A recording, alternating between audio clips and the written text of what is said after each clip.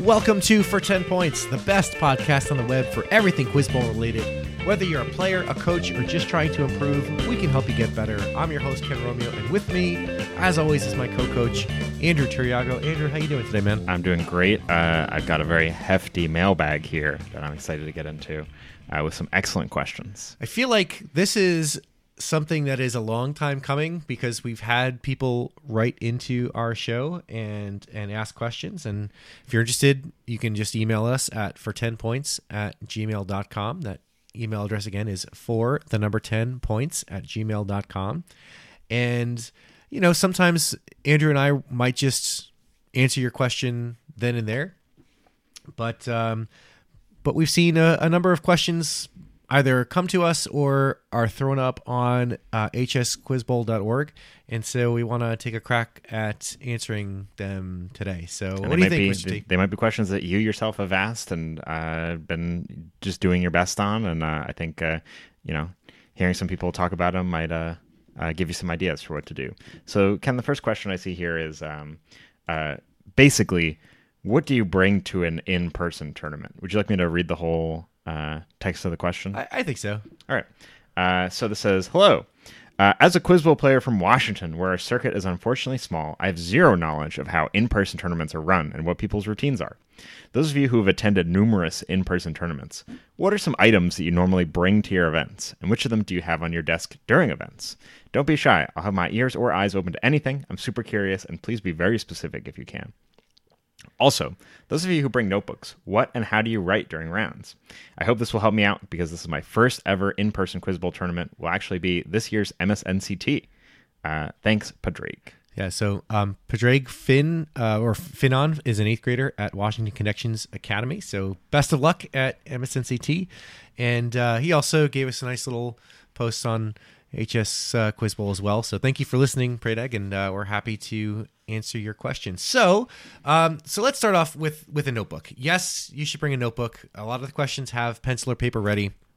And Ken, I should have all my answers in my notebook, right? Well, you're not allowed to look at those. But so we've had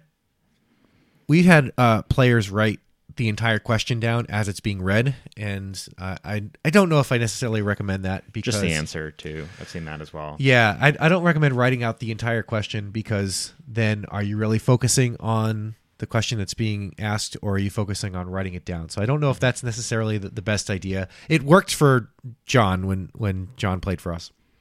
I'm not going to argue with his success, but yeah, writing down answer lines of questions would certainly help. Even if it's something you got right, if you write down an answer line, you might also want to write down the clue that led you to it, or the clue right before it that you didn't know. Also, just to kind of get a sense of, what these questions are looking for. So I would certainly say bring a notebook, write down the answers to questions. Mm-hmm. Yeah. So like we mentioned earlier, you don't want to be looking at any of the past questions or any other notes you've taken in the past. But I think having a notebook where you have some sort of a consistent routine of maybe writing down what the answer line is, or writing down what category. I know a lot of players will write down what specifically the question is asking for. So if it asks you, this Roman god, I've seen a lot of very high level players get tripped up because they'll power in and buzz and say the Greek god. And writing down what exactly the question is specifically asking for eliminates those unfortunate buzzes where you say the author and they're looking for the title of the book, or vice versa. And no matter how many times we say that, our players will still just whatever. So that's an advantage you can take. Some other things to bring with you. If you listen to our last episode, you know that I definitely think you should bring your food and snacks for the day. I also think it's a good idea to bring your phone and a charger for that phone. I personally would prefer that every player bring a flip phone, one that has very minimal technological capabilities besides contacting people. But I do think that you will need to contact your teammates and make sure they know where you are. And if you don't have a charger, then that's a scenario where your team might be ready to play and you might be in a different room, and you just want to make sure you can contact the rest of your teammates. Definitely bring yourself in peak condition for notes about that. Check out our last podcast about playing your best. But, this is an underrated thing. You are bringing yourself, and if you're going to bring yourself dinged up and with an empty gas tank, you probably are not going to win the Indy 500, right? And I'll say anything else that will keep morale high. I know for a lot of players, that's like a Blage IKEA shark or some kind of mascot, something that, is just like maybe it's a board game that you, like a Jenga tower or something like that you can do with your teammates in between rounds and kind of, just relax and, enjoy that time spent with friends. Speaking of in between rounds, you might want to bring practice material. You can read yourself, or you can read with your teammates just to stay sharp. And the last thing on our list is bringing score sheets. Now, NAQT has their own score sheets, and you can print off those and just kind of keep score. Might not be a bad idea to keep score along with the scorekeeper in the room. Mm-hmm. Or have a parent do that. Right. Some, mistakes are made sometimes, and it's always good to keep people honest and make sure that they're adding things up correctly. But also, you don't have to stick with NAQT score sheet. I've seen some schools, I think Hunter does something like this, where the score sheets they use are more geared towards what subject was the question, and did we power it, did we neg it, did the other team power it, just to get a sense of where our weaknesses are, where the other team's strengths are. So something to keep track of your team's performance or your personal performance, something like that. Mm-hmm. And I would say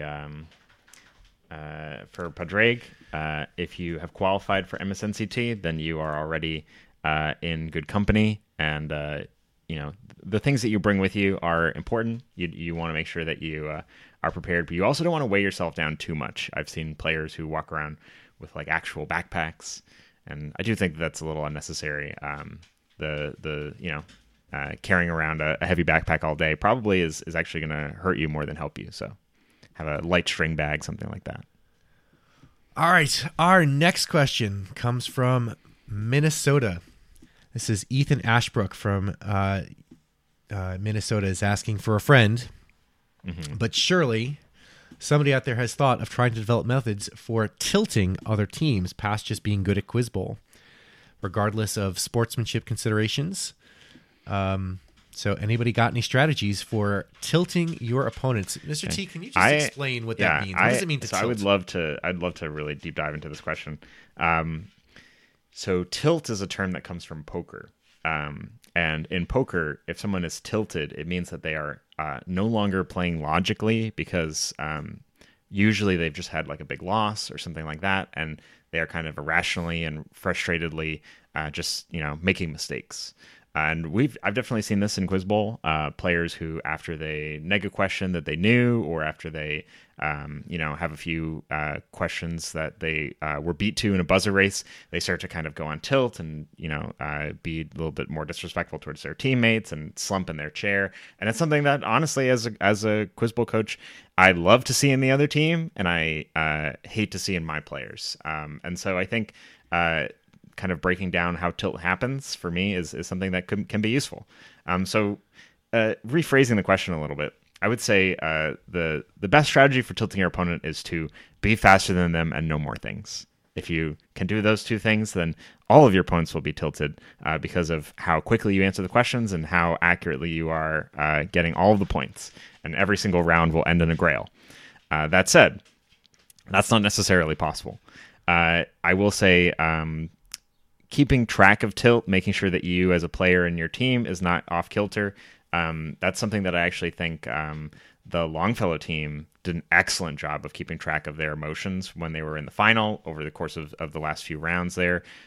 They did a really, really good job of keeping each other emotionally stable. And you could see that they were checking in with each other, saying things like "nice buzz," also saying things like "that's totally fine. We'll get the next one. Don't worry about it." Run it back. Control Alt Delete. We'll just run it back. And so I would say the number one thing that I can say that will cause your opponent to tilt, and this is almost I almost don't want to say this because I think that this is so valuable. If you are friendly and genuinely likable and nice to your opponents every round, and you beat them, that is the ultimate tilt. They will start to root for you even as they lose, right? One of my favorite teams that I've played with in the national championship. We had a team that we beat in a really, really close game. And I was so proud afterwards when the coach of that team came over and told me, your kids are so nice. And clearly they were devastated. They went on to do incredibly well in that tournament. But clearly they were devastated. And in that moment, they still said, your kids are so nice and so friendly. It was a pleasure to play with you. And I think that experience of when we're in a competitive sport, we naturally kind of want to other or, think of the other side as an enemy. And at the end of the day, because we're all Quiz Bowl players, you probably have an incredible amount in common with the other team. Make friends with them, have kind of like a polite and friendly banter with them and be like, yeah, great buzz, And I think that can cause them to tilt a little bit as they're like, I can't even be mad because they were so nice and they just knew more things than me and they were faster and they were like, good luck in the rest of the tournament. You guys played great. And I just became friends with this person. And I think that is the ultimate way to tilt your opponent. So I'll add, I don't advocate for anything that is poor sportsmanship and like going out of your way to absolutely not. Right. Like, like the toss up number one and you just hit your buzzer right away because that doesn't really count because they haven't said any of the questions yet. And you're just doing that to get into the head of the other team. Like that doesn't really work. That's a jerk move. Like, and I'm going to take the question like, hey, what can we do that's not a jerk move, that's, not poor sportsmanship, that might still have some sort of psychological effect? And one of the things that came to my mind is, what's awesome is when teams come in and they look professional. And that's been one of the mottos that I've been trying to impose on my team this year. Like, we are the professionals. Middlesex, we are the professionals. We have our uniforms and everyone wears the blue shirt and the khaki pants. We all look uniform. We go in, we sit down, we get set, and then when it's time to test the buzzer, and they've practiced, like, okay, Middlesex, test your buzzer. Boop, boop, boop, boop. They buzz in really quickly, like they have that practice, and the other team can be like, oh, oh wow, they're really good at this. They've practiced just buzzing in to check their buzzer, and sometimes that just has a little bit of a psychological effect of, hey, we lost. I will always remember the year we won nationals when we played.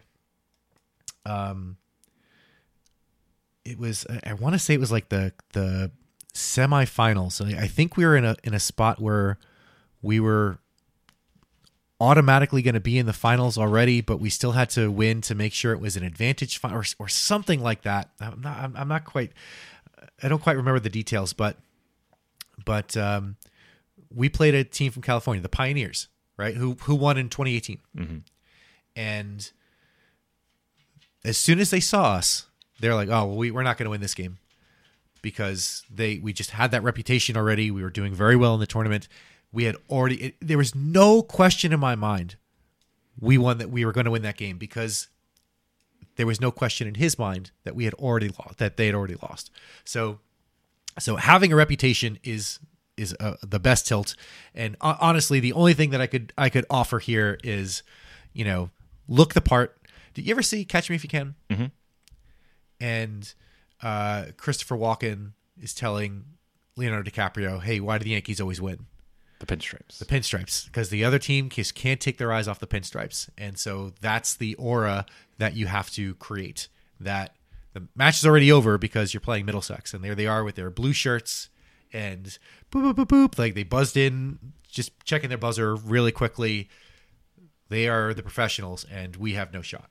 I'll say one of the most tilting experiences I think I've ever gone through in Quiz Bowl was one year I was playing with the C team in Nationals, and we lost because the other team was much more mindful of the clock, and they played properly in running the ball down, basically dribbling the ball down court and letting the timer run out. And I remember my players... something that I'm really proud about and happy about was my players being tilted for about a minute, being like, we lost. It was only because of the clock that we lost. And then after about a minute, they were like, that's really smart. We should remember that because that's a rule. And they did it properly and they won because of it. And 5 rounds later, in the finals of the consolation bracket that they played in, they won with clock. After the bonus, they said, "Oh, who is the first president of the United States?" They turned to each other and were kind of like, "Oh, what do you think? Thomas Jefferson, John Adams?" And then when the person prompted them, only then did they go, "George Washington." And then they said, "Okay," and this person chopped down this tree, and they turned to each other and were like, "Elm, oak, I don't know." And then only when they were prompted, after another 5 or 10 seconds has gone by, they were like, "Cherry tree." And they did the same thing for the last 2 toss-ups that they got.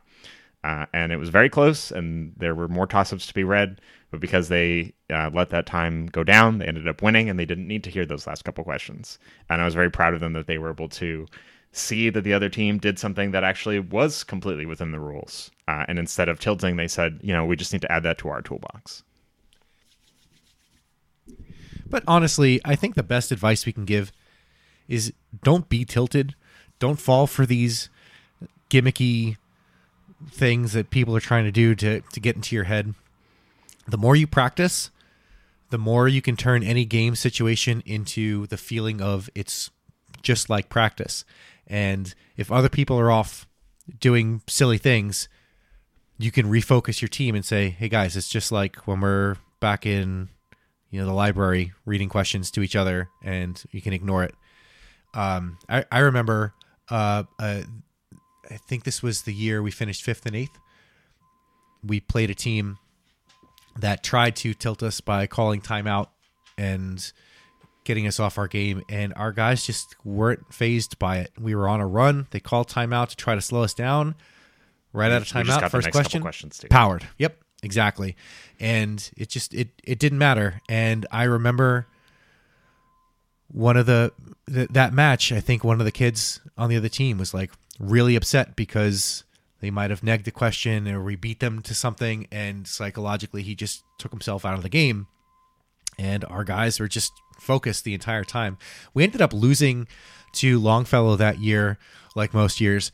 And when the match is over, even though Longfellow had negged like 5 or 6 times, we just didn't know it. And our guys just had this great mindset of like, hey, we gave it our best shot. We played it our best and gave it our best shot. It was a great mindset to have as a team. I'll say one thing that can help as well is learning how to play from behind. If you want something to practice with your team coaches to help them not be tilted, have 2 teams play against each other and have one of them start with a 200-point deficit, right? Or have students read a packet and tell them something that we do that we used to practice is I have them practice against the robot, and the robot gets the question as soon as it's out of power. So they have to answer before the question goes out of power. If they hear that for 10 points, then the robot has already buzzed in and automatically gets it. And they'll kind of learn to recalibrate against strong opponents and learn how to kind of play from behind. All right. Our next question is something that I've been asked a lot over my 10 plus years as a coach. And that's, how do you handle timeouts? Mm-hmm.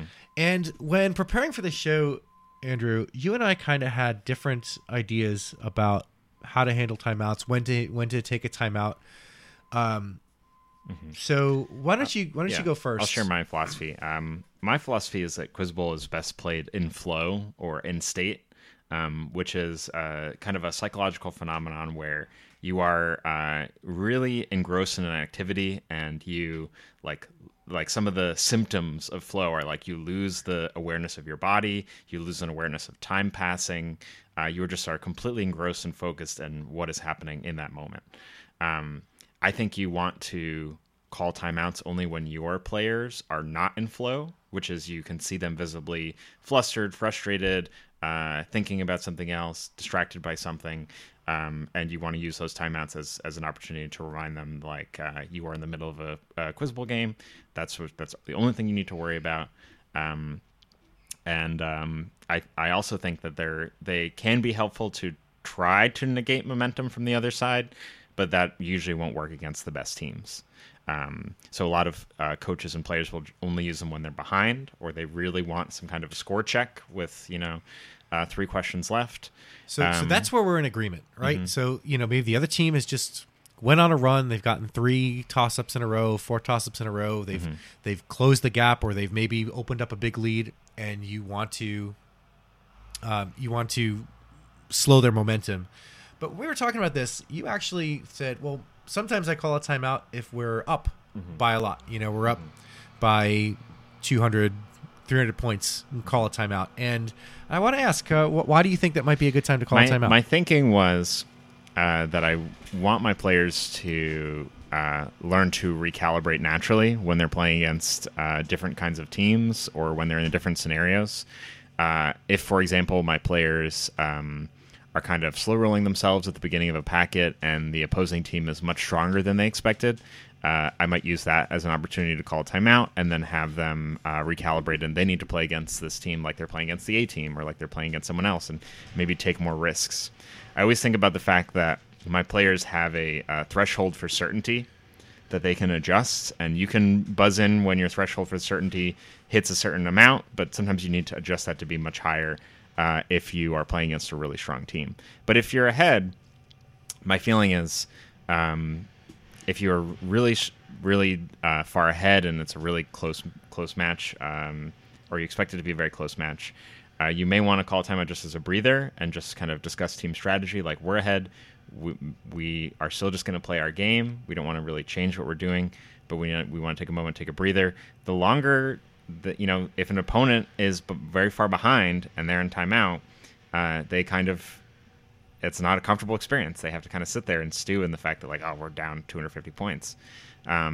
So that might be an effective reason to call a timeout, or say a student, if a student needs to use the restroom. I would love for my student to go use the restroom before, but if they need to go and we're up 300 points, I don't mind that, because the other team is going to sit there and kind of think about all the points that they have to make up and be in that kind of negative headspace. But I don't think I've ever had a student go in the middle of a packet or need to go in the middle of a packet. Just go before or after. So I think timeouts are about wanting your players to play their game. You can try to use them to negate momentum, but that doesn't really work on the best teams, the most experienced teams. So I would say I mostly use them to try to make sure that my players are in a good mood, playing their own game, and hopefully in that flow state where they're just enjoying playing Quiz Bowl. How about you, Ken? Any major? No, I think that's a really good explanation, because I had never thought of calling a timeout if we're up, but anything that, as you said, recalibrates our team and puts them back into, all we're doing is listening to questions. We're back in the library. It's Mrs. Ivy reading us questions in the morning. Look, toss-up comes up and it's about something we don't know. There's nothing we can do. There's no adrenaline rush that's going to will us to know something that we never knew before. Yeah. But there are definitely times where you can tense up, you can overthink, you can get nervous and anxiously press a buzzer when you actually mean to do it. Something that I can't emphasize enough is that a lot of people believe that the best athletes or the best players actually improve under pressure, and that is not the case. The literature strongly disagrees with the idea that people play better under pressure. What actually happens is, an NFL quarterback who's been to the Super Bowl 6 times before is going to play exactly the same way that he always plays. And people on the opposing team, if maybe it's their first Super Bowl or maybe they've never been to, any kind of a really serious competitive thing, are going to play worse than usual. So if you can just play the way that you normally play, you will have a benefit from that, just because everybody else under very high pressure situations tends to play a little bit worse. So you don't need to pick up your game. You don't need to play even better. You just need to play the way you always do, and there's an advantage in that. No matter what the score is, no matter how many questions the other team just got in a row, no matter who just called his timeout, you always want to bring it back to, hey, this next toss-up, we're gonna try to power this next toss-up. I think that's also the importance of focused practice. It is very common that people just want to jam games and just play casually and just be like, let's just play this and see how it goes. But if you are really approaching every game trying to win it like it is a tournament round and really playing and practicing properly, then you will see those results transfer over. And a lot of people will kind of, my dad would always say, do right the first time. And a lot of people will just kind of half-heartedly play in practice and be like, oh, well, I would have gotten that. And, we would have talked more through that. And, someone will say a guess and their team won't go with that guess, and that guess was right. And that person's like, I would have advocated more, but, it's just practice. I think all of your habits will translate to tournaments. And so you want to be playing at your best all the time. It's what Coach O'Donnell said back in episode 5. Right? Practice doesn't make perfect. Practice makes permanent. And you want to practice the way you want to play in a match. So that's going to wrap up the mailbag segment of our episode this time. If you have questions that you want Mr. T and I to... Mr. T and I, Mr. T and me? Mr. T and I think. Mr. T and I, if you want questions... Wait. Let me use ChatGPT here. That's okay. So you're bringing up ChatGPT. I actually have a question for you, Mr. T. Mm-hmm. And by the way, what I was going to say is if you have questions for us that you want us to answer, and it's you want us, not you want we to answer, you want us to answer, please send them. It's 410points at gmail.com, 4 the number 10 points at gmail.com. Would love to hear from you. So this open source AI is now the new big thing. One of our last practices that we had before recording this, Mr. T and I were playing around with ChatGPT, and we wanted to see, hey, there's this new tool, and like most things, anytime I'm facing something new, my brain goes to, how can this make my Quiz Bowl team better? Mm-hmm. So I lecture every Monday on history, and I've been using ChatGPT to help kind of organize my lecture notes. And, I kind of look at it as an interactive Wikipedia. So if I want to know something about Henry II, I might say, all right, ChatGPT, give me 6 significant things that happened during the reign of Henry II and list them chronologically. And, and if I see something come up that I don't know about, I'll prod it and I'll ask it more questions. But I don't know. How do you see ChatGPT as something that could help us? I see ChatGPT the way that Wikipedia was in the very early days, which is I think that it is a useful tool, but I also think it should be approached with caution. I remember being in elementary school, middle school, and being able to make edits to Wikipedia and having those edits stand. And some of them were pretty humorous and comical, and no one edited them back. But I also remember reading some of those articles on Wikipedia and checking out the sources and the citations and having a lot of useful knowledge that I absorbed from it.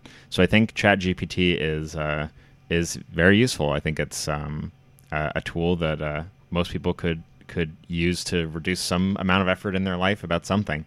And I've also just pulled up 5 things about King Henry II, King of England in chronological order. I was born in Le Mans, France. He was Matilda's only surviving legitimate child. Married Eleanor of Aquitaine. Let's see. Henry succeeded the throne following the death of King Stephen. Now, here's the thing. I might be making cards or something like this, and some of this could easily be wrong.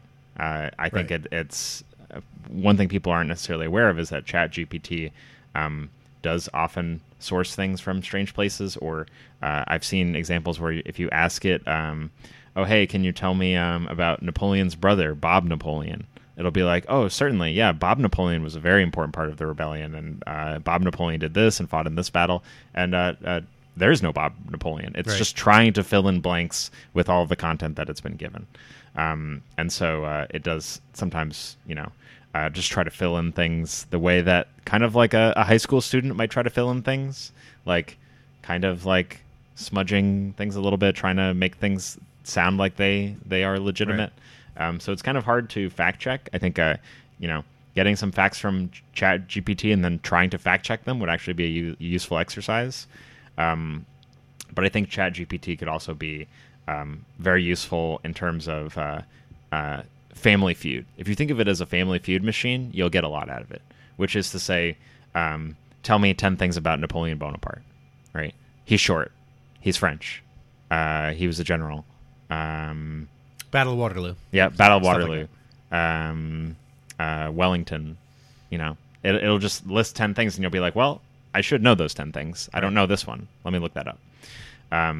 Now, there's a running joke about being Family Feud smart, which is if you watch a lot of Family Feud, you like think you're a genius because you can answer all these questions. But it's not the same as Jeopardy or any of the other game shows, because Family Feud is just about, getting the answers that the most people said. I think there was a segment on Family Feud that's like, name an insect, and one of the top answers was spider, which isn't an insect. So I think ChatGPT can help you recognize like very basic gaps like that. Like, tell me 10 American authors that I should know about, and then you can do that research on your own. Because a lot of Quiz Bowl questions are trying to ask you about famous things and things that are notable and things that are well documented. So I think ChatGPT can be helpful for that. I recommend most people try it. Yeah, it won't take the place of doing the actual work, though, because I tried to Absolutely have ChatGPT write the history lecture for me, and it's just no good. I've tried to have ChatGPT write pyramidal Quiz Bowl questions, and they're not very good at that either yet. Mm-hmm. Well, we'll see. It's we also asked it who the coach of Middlesex Middle School was, and it gave us some random Dr. Nick Riviera. No, that wasn't his name, but something like that. Some random. It was like, oh, he's a well-known researcher at Rutgers, and Right. he also coaches the Middlesex Quiz Bowl team. And we're like, oh, really? It did list us as one of the best Quiz Bowl programs That's in fair. the country, which is cool. It didn't list us as number one, which tells us there's still some bugs in there. But it says that it pulls from data and things like that. So it's interesting. It's an interesting little tool to play with, and I strongly recommend people check it out. All right. So We're again, talking about, send in your mailbag ChatGPT questions. Send in your mailbag questions to 10 points at gmail.com. All right, Mr. T. So this is again a different episode than what we typically do. There's no scoreboard. We're not going to do a buzz phrase, but one of the cool resources out there for you is this website called StudyStack.com, where you can make flashcards. I know people like Anki to do carding, but I feel like StudyStack is really good. They have a whole thing on Quiz Bowl. You can just like search Quiz Bowl, and it gives you a whole bunch of different topics, authors, and their works, the periodic table, anything you want. And so what I have here, Mr. T and I kind of decided on which topics we're going to do ahead of time. I pick short stories and their authors. So, Mr. T, I'm going to tell you the names of the short stories, and you're going to tell me the authors. I'm going to give you 10 of them. All right. We're going to see how many you pick out. Now, I think you're going to do really well. I'm going to say at least 8 out of 10. Okay. Okay. That's a lot of confidence. All right. So then you guys play along at home and see if you beat Mr. T. All right. Here's the first one: The Legend of Sleepy Hollow and Rip Van Winkle. Is Longfellow. Washington Irving. I was. Yeah, I'm trying to think. Longfellow is Paul Revere's Ride, right? Yeah. So I was like, what's the phrase when you like cross-wire things in your brain? That's what I was I think doing. it's called cross-wiring things in your brain. Yeah, I was like, oh, it's that story that happens roughly around the Revolutionary War. So, but at least I can explain my mistake. All right. Next one: Bartleby the Scrivener. Bartleby the Scrivener is Washington Irving. No, I'm joking. It's is that Fitzgerald? Close. Melville. Herman Melville. Melville. All right. Next one: The Gift of the Magi. Gift of the Magi. I should know this one. It is O. Henry. It is O. Henry. Very good. Yeah. The Lottery. Lottery is Shirley Jackson. Very good. There's a Shirley Jackson Award for writers that is just a rock with your name on it. That is, Nice. Yeah. Does it get thrown at you if No, you win? Or? but it is mailed to you, so it's kind of like being thrown at you. All right. Next: A Perfect Day for Banana Fish. That is Salinger. Very good. Young Goodman Brown, Dr. Heidegger's Experiment, and the Minister's Black Veil. That's Hawthorne. Very good. Yeah, the Minister's Black Veil is a really interesting one. Europe, The Tree of Knowledge, The Turn of the Screw. Turn of the Screw is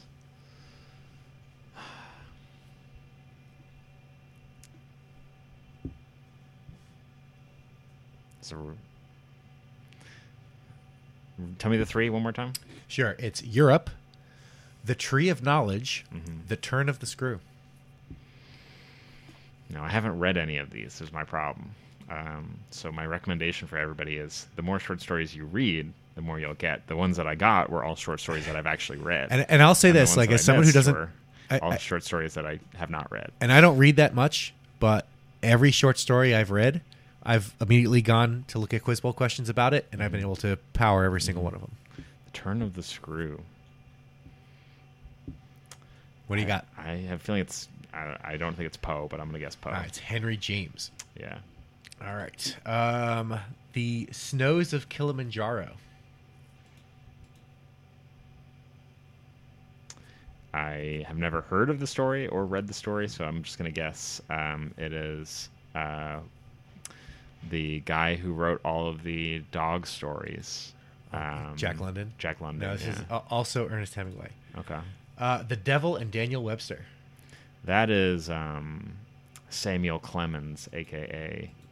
Nope. This is Stephen Vincent Benet. No, really? Yeah. That's not... All right. An Occurrence at Owl Creek Bridge.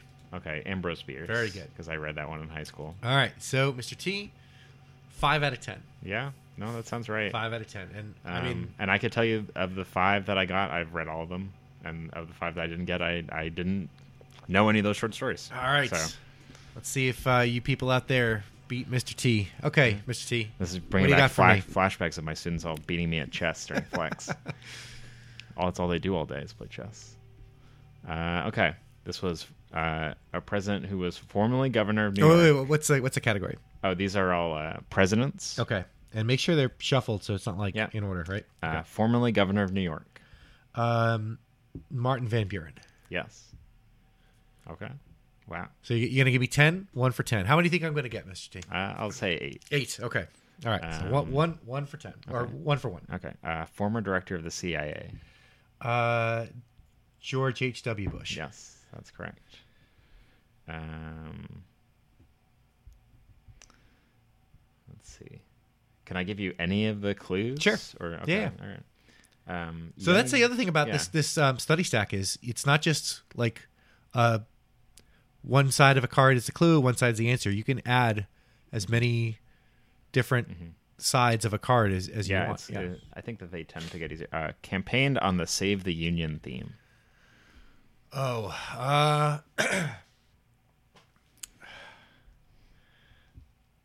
don't know. Lincoln? No, it's James Buchanan. Oh, okay. The guy before him. All right. The negative clues there were if I give you anything else, you would have gotten it. Okay. So I would have said like bachelor president. 40 years prior service. Yep. Let's see. The last Whig president. William Henry Harrison. No, it was Millard Fillmore. Oh, man. All right. Let's see.